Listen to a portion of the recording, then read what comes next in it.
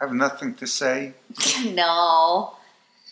You could say... I have to be asked questions. Okay. So let's introduce my podcast. If you were going to give it a quick review, what would you say? I would say, please listen to Jen Gotch. We need the money. That's not... That's not a review, though. Hello. Hi. This is an episode about crying. More specifically, crying at work. Although I think my cry all the time at work phase is over, I still cry at work and wanted to share some of my experiences with you. I also want to talk a little bit about how we can regulate our emotions as both employees and bosses without making work a cold-hearted place where emotions are non-existent. Grab some tissues and let's have a good cry. Well, actually, I don't think I cry in this one, believe it or not. Nonetheless, you might, and I want you to be prepared. Here we go. Okay. Hello. It's 91 degrees inside of my home. How many podcasts do you think I've opened this summer with the temperature? I'm going to guess it's 6. I feel like I have 1 or 2 more left like that, and then we're going to talk about something else at the beginning. But for now, I just wanted you to know that. Crying at work. Ever heard of it? I feel like sometimes I might have invented it. It's a topic I've been thinking about for a long time, and obviously it's more than crying at work. It's like emotions at work, and how do you go to work and have mental health issues and survive and thrive and all that other good stuff. I used to cry a lot at work. I've definitely cried at jobs. When I say at work now, I mean at Bando. But that's not to say that there weren't other jobs before that. You guys heard Buttermilk Waitress. You know that's the song of the summer. I definitely had, when I was a freelancer, a couple times that I cried, but it wasn't because I was suffering from an issue. It was more like I was scared or I felt super intimidated because I was a freelancer. So it was like you would meet new people and a new crew, like sometimes twice a week. And I remember one time this photographer was so mad with like the props that I brought for a shoot for Bon Appetit magazine that he just looked at me and was like, is there even a brain inside your head? And I just like, and went in his laundry room and cried. And then he ended up hiring me again and we ended up being friends. So I don't know what that was. But crying at work at Bando became all too commonplace for me. And actually when I started kind of doing like keynotes and stuff, my first slide was always like, hi, I'm Jen Gotch and I cry at work, which really resonated with a lot of people, which made me feel good because I love to resonate, but also made me feel bad because is everyone crying at work? And I feel like the answer is if you're not crying at work, you might be crying at home. And if you're not crying at home, you might be crying in your car at the Whole Foods parking lot. And if you're not crying there, you might be crying in the movie theater or in a public restroom or in a private restroom. Anyways, there's some crying going on. So it seemed important to talk about. Like I mentioned at the top of the show, I love a good work cry and car cry and any cry really, but I definitely have found myself crying at work a lot less than I did earlier in my career. I'll tell you why I think that is and give you some tips on how you can manage your emotions responsibly at work. So like I said, I don't cry as much at work anymore. And I know the reason why, so I want to tell you. Work isn't necessarily easier. I don't know that work ever gets easy, and I don't even know that anyone would want that. It is definitely more manageable, and I think nothing felt manageable to me at the time. Not my work, not my responsibilities, not my mental health, my physical health, my emotional health. Like all of it had really like engulfed me, and so I was just... It was like a combination of wearing my emotions on the outside and then like keeping them really tight inside, and then they would squeeze out. And that's when they'd be on the outside. So they're either on the inside or on the outside. the only two places that emotions can be. So I don't know that differentiates me from anyone. I had to get to a really, really, really low place to understand that I needed to take responsibility for my own emotions and how I was going to handle that at work. And I spent a lot of time trying to improve those things, my mental health, my physical health, my emotional health.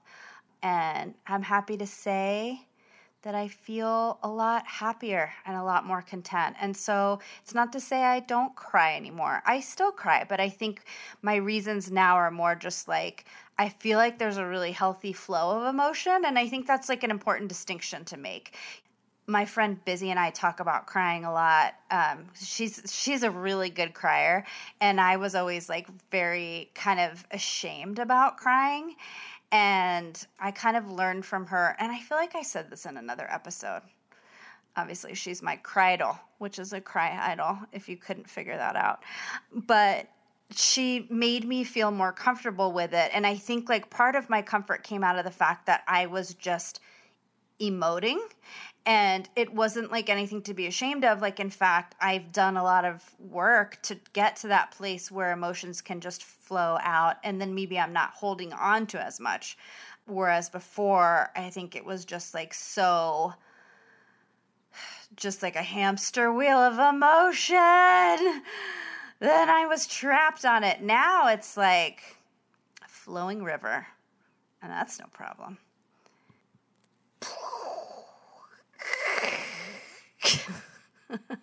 I don't know what that noise was. Sometimes my mouth just makes noise that my brain has no idea why it's making that. So, great news for someone who has their own podcast, or also the worst news ever. So, just because I'm not crying as much doesn't mean that there aren't people crying in my workplace, and I feel like it happens in lots of workplaces, and I feel like there's a lot of questions around how will we get better as bosses and executives to create a workplace that is open to emotions, and then how do we get better as employees to handle that responsibility of being allowed emotions. That sounds so weird, but like being allowed emotions in the workplace is not something, that's very different than how it was. Workplaces were quite stoic. Obviously, with so many like female founded and female run companies, it's changing, and that's great. And we spend so much time there, so it would make sense that there would be room for emotion. I mean, at Bando, there's a lot of women in our LA office, but there's several men on our executive board, and they have been nothing but supportive initially with my own emotions and mental health, and then really, working with me and a group of people in LA to figure out like what can we do, what more can we do, because it's not easy, So since I am the way I am, which is like a pretty open person who's happy to be vulnerable and talk about emotions, people do tend to come to me and cry at work, which I welcome because I love to help people feel better. And sometimes crying is the first step. They cry because they have stress at home, health issues, family issues, stress at work, mental health issues. They're overwhelmed, they're sad, they're happy, they're excited, they're uncertain. They just lost their job. They were just offered a promotion. Maybe it's just because there was a really fucking cute puppy in our office. I feel like at least 3 people cried when Waffles, the puppy, came into the office. Shout out to Waffles. I love a good shout out. So the concept of not bringing emotions to work seems foreign, right? I mean, we can all agree on that, given the time we spent, and especially those of us in a creative industry, it's like really hard because you need to kind of plug into those same emotions in order to be creative. So sometimes you access some stuff that may not feel traditionally work appropriate, but we're changing that. Also, we're human, and I'm human. believe it or not. And so I think like for me, I didn't have any other corporate experience, and I've always led with emotions. So it never made sense for me not to have emotions in the workplace. And I actually learned that it can't be a free for all, and over time, and this is a lesson I'm still learning, and one that I hope you do too. You have to take control of some of that management. Like you can't just go in and share all your problems with whoever will listen, because for a lot of people that feels like you're passing off the responsibility to them. And I remember having that a lot, even with Jamie at the beginning of Bando, where I was struggling a lot emotionally, financially, and I would, for lack of a better word, dump it on her. I didn't feel like I was dumping. I felt like I was sharing and looking for insight and help, but she was really resistant to that because she kind of was protecting her own mental state and really didn't want to own my problems, which is completely fair. And so I think you have to just be acutely aware of that too. And then I think, the other slice is there are emotions, and then there's like a mental health issue. So, for me, bipolar disorder and anxiety are a big part of it, and those aren't always triggered by emotions. Sometimes it's just an imbalance in my brain that causes that. I am wholeheartedly in favor of a workplace that is full of emotion, all of the emotions. That said, it's important that we take time to assess the situation at work before we respond, rather than just having a knee-jerk reaction. We're professionals, and we can operate as such and still shed a tear when we are hurting. Promise. That said, here are some responsibilities we have as employees when it comes to emotions at work. Before I talk about what I think bosses and leaders can do, let's talk first about what your responsibility as an employee is going to be. And this I'm still an employee too, so I consider these responsibilities really important too. And again, not always easy. So listen, this is food for thought, if nothing else, a point of reference. And I promise if you focus on feeling better and doing whatever that takes for you and really, truly taking care of yourself, you can get to a place where you can be super responsible with your own emotions and managing your mood. But it does take time. So here's the first thing I'll say. If you're crying every day at work, or if you're really feeling that bad, there's a bigger issue at hand. And that's legitimately what I was dealing with. You have to address that, and you have to identify that, So what does that mean? Well, when it comes down to mental health issues, I always talk about self-awareness and emotional intelligence. And that also means being educated on what your issues are.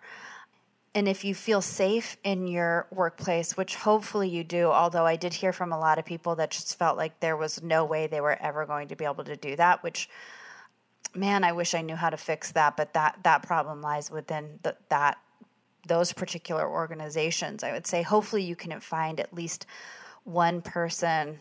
Hopefully that person is a manager, or maybe even your HR manager. If nothing else, at least a coworker that you can kind of inform.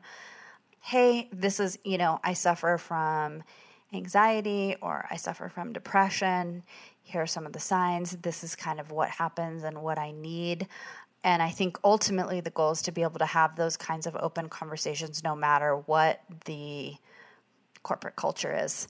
And we will get there. It will take time. I think there's still legislation probably that has to come into play there. But what do I know about legislation? I'm just a chief creative officer / podcaster / soon-to-be author / trash dancer with incredible sex hair. But, context and communication are so important in relationships, work relationships included. So I would definitely start there. The other thing is, if it is safe for you, you really have to Be careful not to take advantage of flexible, caring bosses that give you time and space to heal. Make sure when you take those days out of office that you really, truly do need them. And I hope you know, I think you know that I am not coming from a place that is not empathetic. I have felt all of these feelings. I have also felt like, woe is me, I can't do it. And I really could have, and I think it always goes back to doing your best and really checking in with yourself to say, like, could I push through today? Or do I really need this time? Because so much of this has to do with trust, because it's not like you broke your leg and so you can't always show your pain in a more obvious way. And so, you have to be able to build that trust. Okay, yeah. So take care of yourself. Take care of yourself. Identify what your problems are, what you're suffering with, what your challenges are. See what can be done physically, mentally, emotionally, with doctors, therapists, your own care. Identify those things that are just going to flare up regardless. Create those relationships at work. Find a safe space. Find people to talk to. And make sure that when you are bringing emotions to work, that you are being responsible with them and that you're not letting your emotions cloud your judgment when it relates to business or your job. That's, I think, where emotions start to get a bad rap, and there does have to be some separation between work responsibilities and being a human being. Now, listen, I don't think it needs to be as drastic as some people, but you really do have to have enough of a handle on it to be like, I'm gonna put these in a drawer for a minute, and I'm gonna just think through this logically, and then I can go back and revisit them afterwards. So all of that is really important.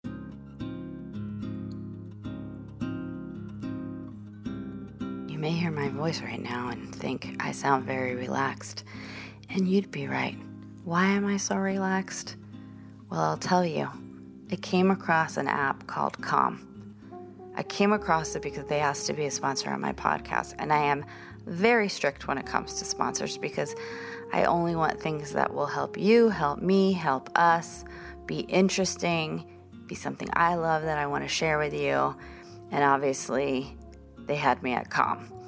So I've spent the last few weeks getting to know Calm. And you know what I want to tell you? Approved. Also, I guess this company called Apple named it the app of the year last year. But I know that my stamp of approval would be just as relevant for you.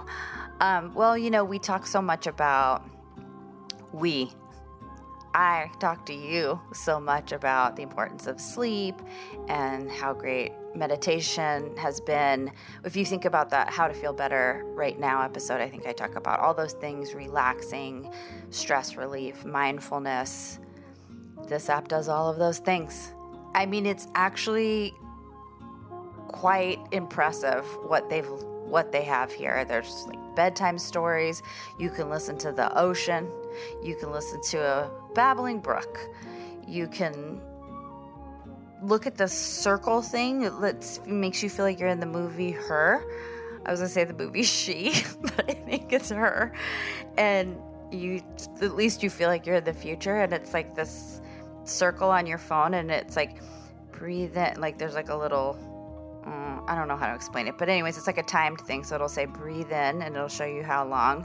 Hold, breathe out, and it'll just do it for as long as you want.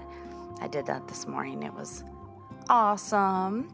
So anyways, I don't have to tell you anything else except for where you can go and about a great discount that you're going to get that I would really recommend. You can do a free trial, but then you can do this premium subscription, and I will say worth it, worth it, worth it. Also, I have to tell you a bunch of times to go to calm.com, which sounds like I'm saying the same thing over and over again, but it's calm.com/JGOK.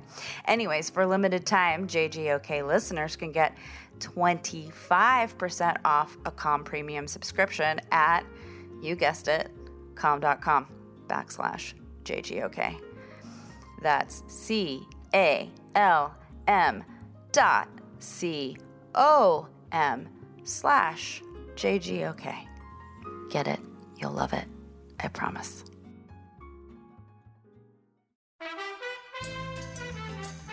Okay, now here are some tools bosses can use to encourage the emotional well-being of their employees.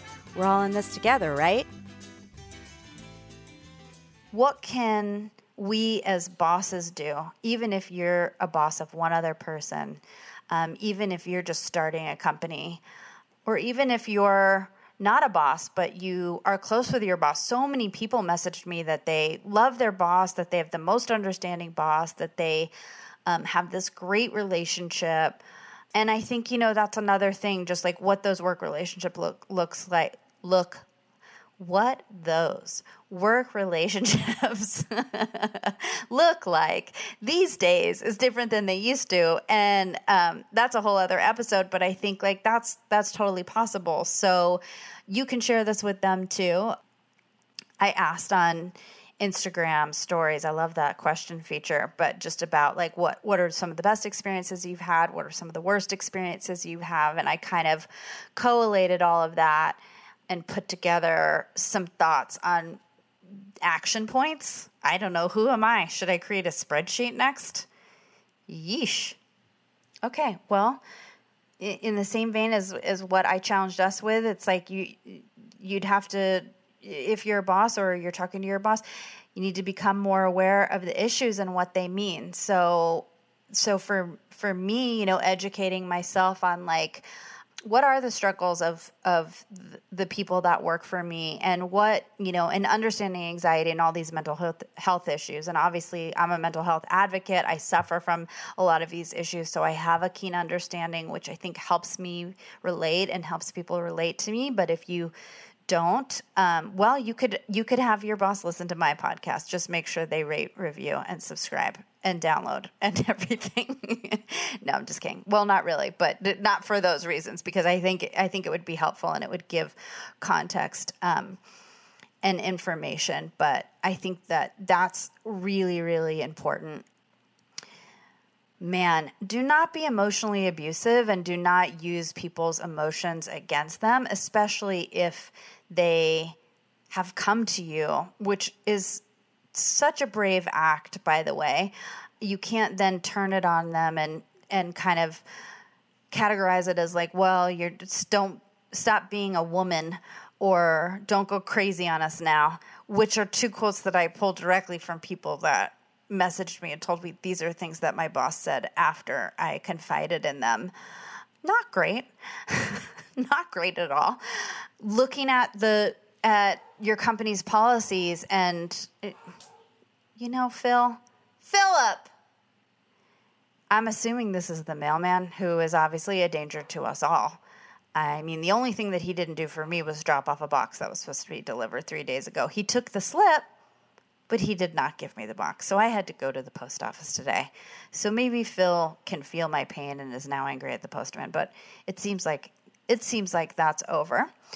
So like I was saying, looking at your company's policies and plans that cover mental health, there's still a lot of work to be done there, whether it's, paid leave, specific mental health days, if psychotherapy is covered, if psychiatry is covered, if medications are covered, all that stuff. That's a lot to dig into, but I think it's definitely a hot topic for companies, being, again, having the luxury of kind of being on both sides. I know that there's a lot of talk about that. You can bring in outside help into your organization, whether that's like someone to come speak to the group. We've done some stuff like that. We also just do things like guided meditation or yoga, which is an indirect help for some of the stuff. But especially when you're just trying to reduce stress and just like overall negative emotions, a lot of those things work. But I've also been trying to kind of create like a small support group at work and really encourage people to connect with their coworkers, because although selfishly, I love to be the one to help. I think there's also like just the idea of that camaraderie between coworkers and really what they can do. And so many coworkers are friends now, and not that that's a new thing. I think that's always been allowed. I think it's just like, I'm not supposed to be friends with anyone, which, give me a break. I want to be friends with everyone. Encourage all of those things that I talk about a million times. And I heard Oprah say you got to say things a million times before people really hear it. And if Oprah says it, it's good enough for me. So encourage self-care, self-awareness, and emotional intelligence. Discourage working yourself to the bone, which I can say for sure was something that I encouraged for a long time. I praised people for. I congratulated myself for that. I felt better than people who did not kill themselves at work. But that's no way to live. And it does have negative repercussions. And so, in and amongst those other things that I mentioned, we were trying to build like a resource library and connect people to groups outside of ours that could help. Having cold brew, I mean, whatever those things are going to be, that to make it feel like a safe, stress-free environment that is conducive to having a great experience, and then layering on, hey, take care of yourself. Make sure you're drinking water. Are you sleeping enough? If you need an extension on that deadline, that's okay. Let's talk about it. That sort of thing. Man, train your HR manager or representative or however your company is structured in mental health issues, and just working through emotions. Create a space for people to cry. That's actually rough for us because we have an open floor plan with glass offices.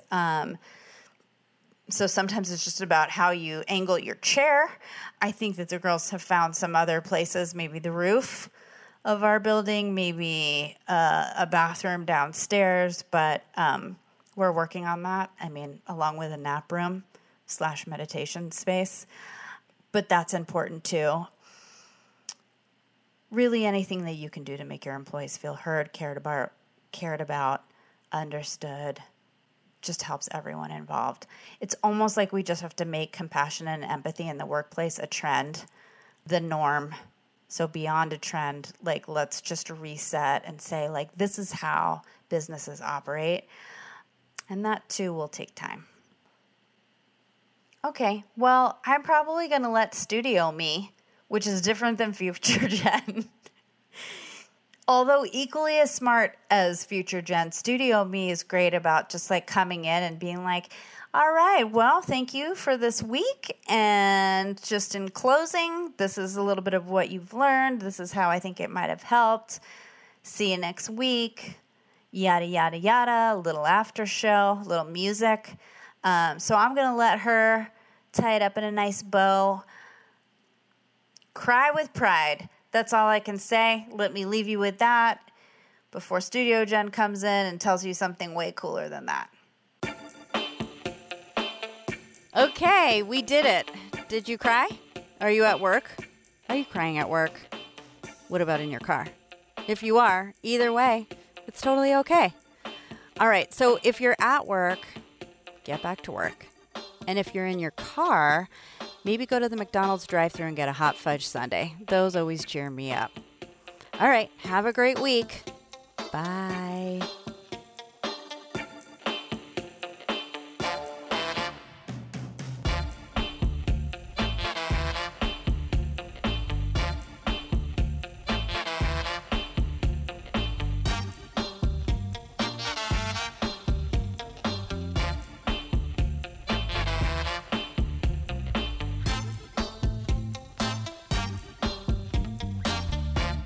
What do you know about the after show? It's the JGOK after show. You don't know about the after show, but it's the show after the show after the show after the show. What I'd like to do now is prove to you that everyone in my family can sing just as good as me, because I had my parents try and sing the after show song without looking at the lyrics, and they did an amazing job. And also, I figured you didn't want me to talk about armpits anymore. So without further ado, Dr. Jamie and the Amazing Serena, give it a shot, and maybe we'll use you for future episodes. And don't forget that my dad is Dr. Jamie14 on Instagram. He feels like you've forgotten about him. So please give him a like. I know we're trying to tackle this Instagram thing and just social media in general, and we're going to do a great job with it, but it doesn't mean that he can suffer in any way. Okay, I'm glad we got that settled. Here we go. What do you know about the after show? It's the JGOK after show. You don't know about the after show, but it's the show after the show after the show after the show. Nailed it. Do you want to do a duet with me? Come on.